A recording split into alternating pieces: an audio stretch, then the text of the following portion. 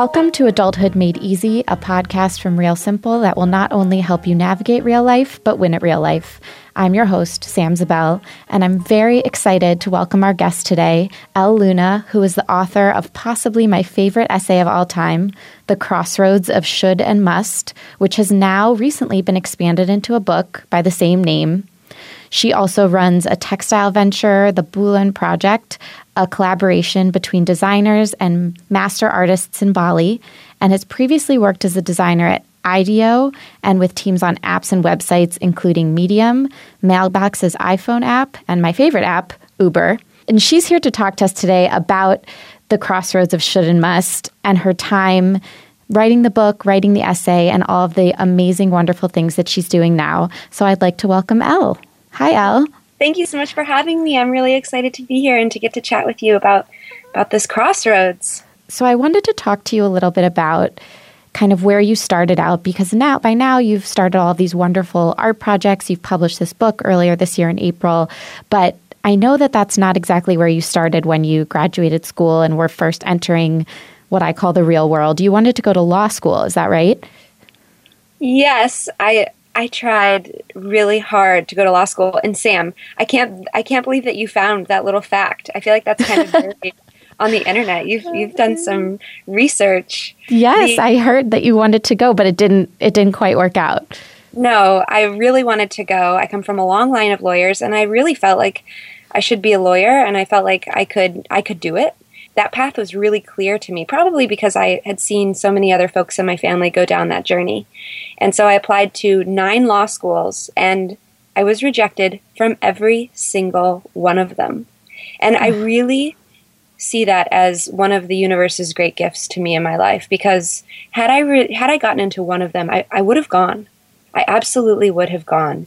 And what began to flourish in that moment of total despair and panic was, what do I really want to be doing? And at that time, I was sleeping at the art studio. I was basically living within our art program at the college that I went to. And somebody asked me, have you ever thought about actually pursuing your art? And that really, really scared me because I hadn't. And, I had heard a lot of myths about what an artist is and how volatile it is to be an artist. And I had really internalized a lot of those ideas. And so the possibility of doing that didn't even cross my mind. But then when I had no other options, I decided, well, hell, I might as well go for it. And I applied to art school instead, and I went. And after going to art school, how did that help you shape what kind of artist you wanted to be? How did that help you shape your first career moves? Well, I don't know about you, but I felt like in my early 20s, I was just terrified of being able to find a job. Right. Everyone is. I really felt the burden of competition and just worrying that I would be taken care of. And I feel like in school, I had all of these really lofty ideas of, I felt like I was really making poetry, so to speak, with my work.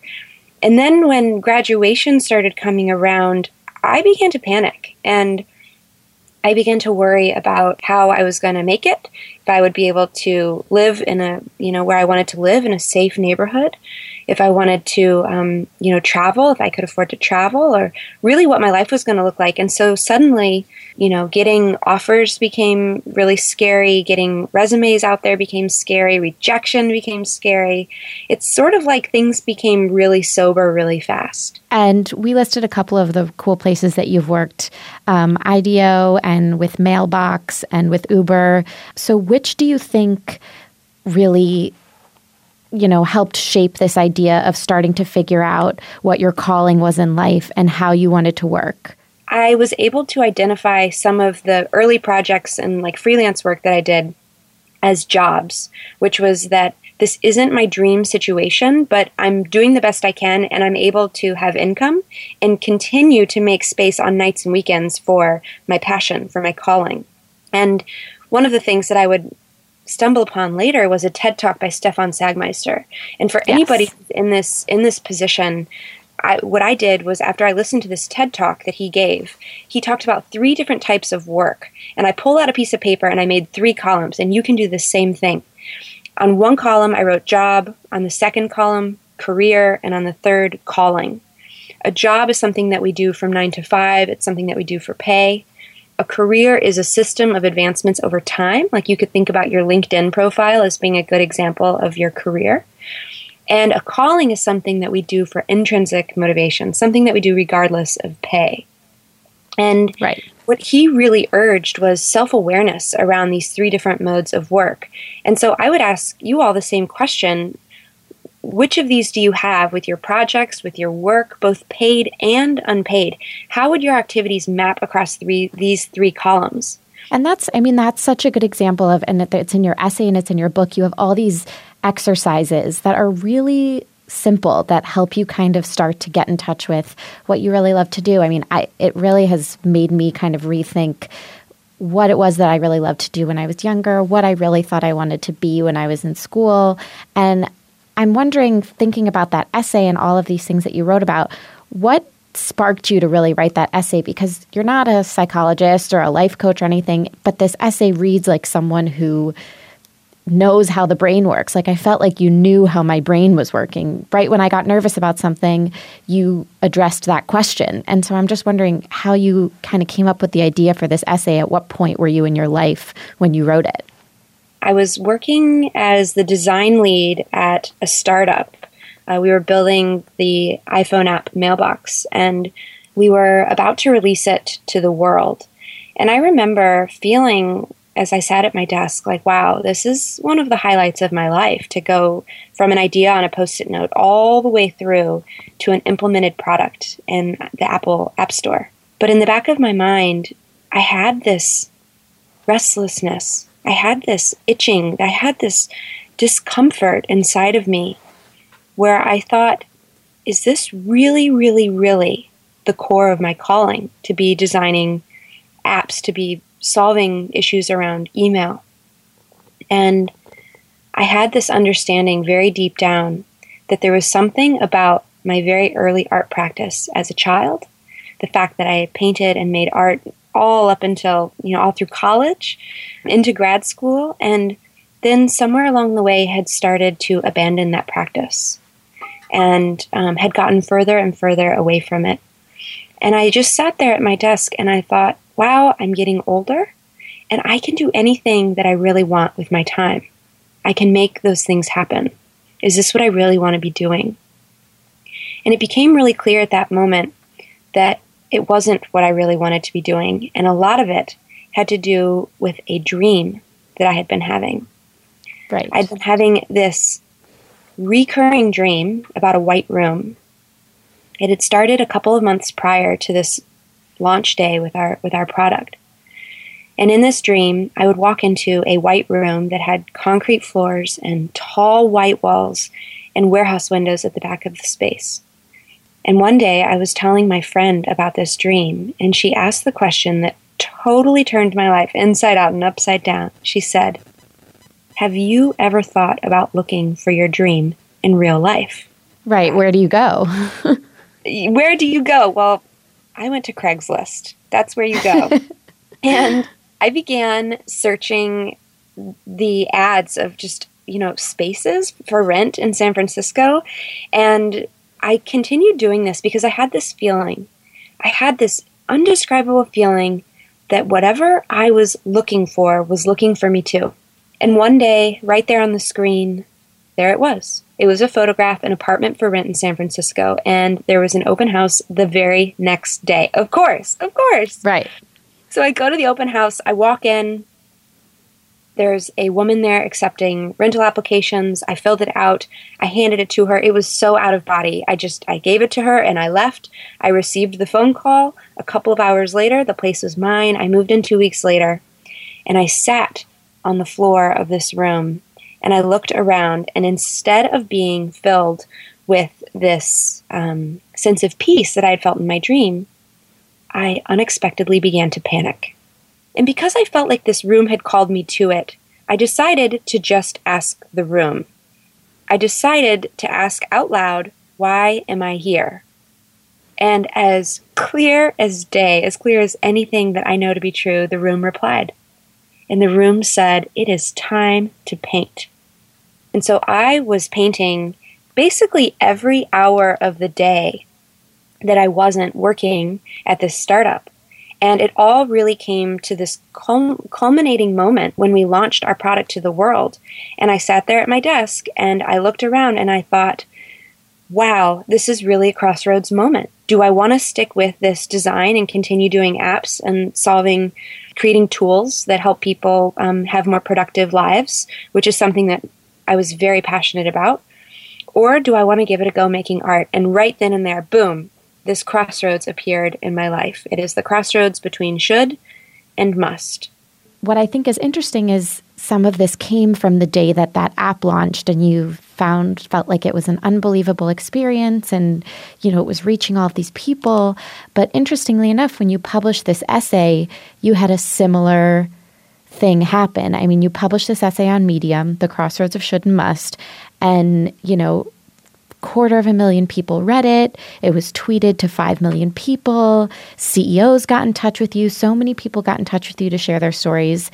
So you had two really incredible experiences where you reached all these people really quickly. I mean, what was that like to reach everyone with that essay and see that aftermath and that spin? Sam, you know what? I haven't ever thought until you just said that the reach of an app within a company and the reach of the essay were at similar scales. Yes, they're both independently true, but I've never actually correlated that, impact can happen in a group. It can also happen through your own art practice. I've never connected that it's the same thing, but just happening through different channels. Thank you for that. Yeah, of course. And part of it was, I think, that it was the way it was illustrated. I mean, seeing that crossroads, I think, is really striking for people, like to see the road sign with should pointing one way and must pointing another way. Like to see that visualized, I think, is really special. I don't know that I've talked about this. As I was writing the book on my computer, it was just like madness. I'm like sitting at this desk trying to write, and it was just not going well. And I'm having, this conversation with myself, and I'm thinking, why is this not going well? What's going on? I was like, well, I just, I don't like sitting here at the computer, and I can't get the words out, and everything stinks. I think my editor had even written back like, "Dear Oprah, we need you to try this whole chapter again." And I thought, oh gosh, because I'm not a psychologist or therapist or any of this. And I even said to my therapist at the time, I said, "Who am I to say all these things? Who am I to write all this?" And I was like, "I don't have a degree in these things. Like, I don't know what I'm doing." And she said, "You don't need a degree in these things. You're an artist, and artists can do whatever they want." And I thought, yes, that's great. I want to be an artist, and I just want to ask these questions. And so as I was writing and banging my head at the computer, I decided I needed to try something else. And I thought, well, when I paint, I'm not at a computer. I'm standing up. I have a brush in my hand, and I'm at a wall. So I had this big insight, which was, why don't I get a bunch of pieces of paper and pin all of them up on the wall? And instead of typing the book, why don't I write the book with a paintbrush? Why don't I paint the book? And so then I began painting the pages. Literally, whatever I needed to say, I just let it move through a brush instead of through a keyboard. And it really changed the words coming out onto the page. And that was when I had this insight that while it's a book and it has lots of words in it, it needs to be essentially a painting across 176 pages. And I will say that I think you are so creatively in touch with, your art and your calling and your must, for lack of a better word. But I will say that people, maybe my age, 23, 24, 25, probably aren't as in touch with it as you are, probably don't have these, intense feelings that this is what they need to do. I would have never quit my job after a successful app launch. I can't even fathom what that would look like.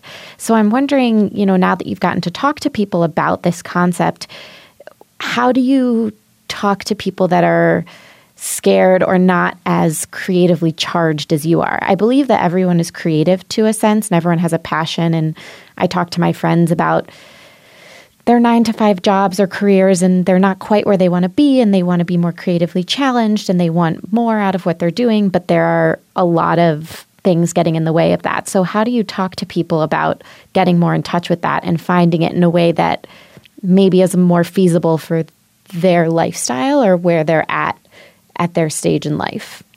I have one very strong answer, which is get to know your shoulds. Getting to know the shoulds of our life is the most important way to uncover must. Now, I have to say that unfortunately, our shoulds don't go away. They just change over time. So right now, I'm really in the weeds with my shoulds. And I'm trying to get to know them, and I'm trying to shine a light on them, and I'm trying to figure out, where I have begun internalizing some of these shoulds. What is really powerful is that the journey always matches the traveler. So let's say you've been given a really, really big challenge that you think is a little audacious, and, it seems like, how am I possibly going to be able to figure this one out? Well, it also means that you're ready, you're eligible, you're strong, and the challenge that you've been given is one that you can accomplish if you choose to, if you step into it. And so it's almost like going through different levels of a video game. The shoulds at level 2 are going to be different from the shoulds at level 4. So you continue to circle back to them. And what you want to cultivate is a muscle for dealing with should. You want to get to know them. You want to befriend them, because the more you understand your shoulds, the more they release their grip on your life. So let's give an example. If you were to take out a piece of paper and you were to complete some of these sentences, you should never, you should fill in the blank. You should always, you should know better than to. These sentences, when you complete them, and maybe you have, shoulds that are popping into your mind, even as I read them right now. Right. I'm trying to think as you're saying it, what mine, probably one of the ones that's still most relevant to me is like you should have a job that pays rent, and, you should work really hard now because it'll pay off late. They always say that at an entry level, you should be working the long hours and you should be the one staying late and coming in early because it kind of gets noticed. Those are some of the ones that are popping into my head. Well, one of the things I really want to mirror back to you that you just said is, it's brilliant. You said they. They always say. So what a cool thing. What a cool thing. So you've heard a should, and then it's inside of you, and it's a belief system, and you recognize it there as a should. You see it. You're saying, hey, should, I see you. And there's this idea of they, and that's brilliant. And so if you fill out these phrases, if you complete these sentences, then I would recommend going through each one by one and asking 3 questions. The first would be, where did you come from? When did I first pick you up? And if you can think of an early childhood experience, if you could think of, maybe a conversation that somebody had to you when you were in your 2nd grade art class. These stories in my life, as I've gone back into my childhood and thought about early childhood shoulds, they seem kind of, I kind of laugh at them and I poo-poo them, and I think like, oh, that's not really that big of a deal that she said that to me in my art class. But actually it was a huge deal. The second question would be, is this should still relevant to who you are today, to who you have become? As a 33-year-old woman, do I still want to hold on to this should from my 2nd grade art class? Or has it run its course? Has it expired? Maybe it is long overdue. And that leads us to the last question, which is, do I still really want to hold on to you? And something that you brought up that we, of course, have to talk about and that you do talk about is the money issue. Because not everyone, ideally, I would love to go find a room and have all that alone time and kind of cultivate that space. But everyone probably doesn't have that yet or isn't able to do that yet. So how do you approach finding your space and being creative and doing something that you love while still knowing that you really need to be in some sort of job, in some sort of money-making venture? Because like you said, you need money to exist on this planet. And there's not really a way around that yet, unless I guess you steal or something like that. There's no one size fits all right answer Just because you have a job Monday through Friday, 9 to 5, and you make money doing it doesn't make that work dirty. There is dignity in all work, and you get to decide what you want in your life. Maybe you have that job Monday through Friday and you pursue your calling on nights and weekends, or maybe you pursue your calling 24/7 and you make a living off of it. There's not one answer that's better than the other. You can look throughout history of examples of people. The artist Keith Haring, he painted, and then he also worked at restaurants. He was a busboy. Kurt Vonnegut, he was an incredible writer, author. He sold cars. He was a car salesman. Now the catch is, if you are working 80 hours a week at a job to pay the bills, and at the end of the day you're exhausted, you can't even lift a finger, and you don't have weekends, well, you're probably not going to be able to pursue your must on nights and weekends because you're just going to be really tired. So right. I think the insight is to look at those three categories and figure out how you want to get creative, how you want to combine them to create space for must in your life. And if there is one takeaway from all of this, from all of it, in navigating money and learning about all of these different people and their lives, about trying to, deal with money and having a space and time and solitude and vulnerability, after working through all of that, the number one takeaway is this. Choosing must is the greatest thing that you can do with your life. And anybody can choose it. And anybody can choose it today. You don't have to quit the job. You don't have to walk away from everything and go to a faraway magical island. You can do it today just by doing one thing for 5 minutes, for 10 minutes, that honors this voice inside of you that's emerging. And it's this interesting thing because together as a group, we're all in this. We are all in this together, but we need your uniqueness. We need you to show up uniquely. I want to know what unique must gifts are inside of each person. Imagine if every person stepped into the fullness of must. It would be incredible. It would be ideal. Yes. I think that's one of the things I loved most about reading your essay was it didn't really say that you should quit your job today and move into the forest and channel that. Because, the fact of the matter is not everyone is an artist. I'm not an artist. I can't draw. I'm a writer. I like to write. I have friends that are really talented with music. I have friends that are really talented leaders. And you can just see that right now they're at these entry-level jobs, but one day that they're going to be wonderful leaders. And it might be at a finance job, which, doesn't seem as artistic and wonderful, but they'll be really wonderful leaders. And I think the nice thing was that it doesn't have to be one thing. Everyone doesn't have to go be a painter. Everyone doesn't have to go, quit their jobs today. There can be little things. We talked about some of the exercises you provided, but just the act of 5 minutes a day writing something, or 5 minutes a day looking up something that you really enjoy seems really doable, at least as a start, at least at this stage in my life and my friend's life. Seems like something that can kind of get you excited about, the next year, the next 2 years, figuring out what you want to do. Philip Glass was the same year that his work was beginning to debut. He had a huge debut at the Met. I just imagine him, I don't know if this was true, but I imagine him walking up the red carpet at the Met, in a tuxedo and, having this grand performance. And the same year that happened, he also renewed his taxi driver's license just in case. Thank you so much. I hope that everyone gets a chance to read The Crossroads of Should and Must, which they can find on Medium. And the book, which you mentioned, is from Workman Publishing, which is available on Amazon or wherever people are buying their books. Both are really inspiring. And I'm so glad that I was also able to talk to you about your shoulds and your musts and everything that you're working on now. Thank you, Sam. This is really a privilege. Thanks so much to all of you for joining me today for Adulthood Made Easy.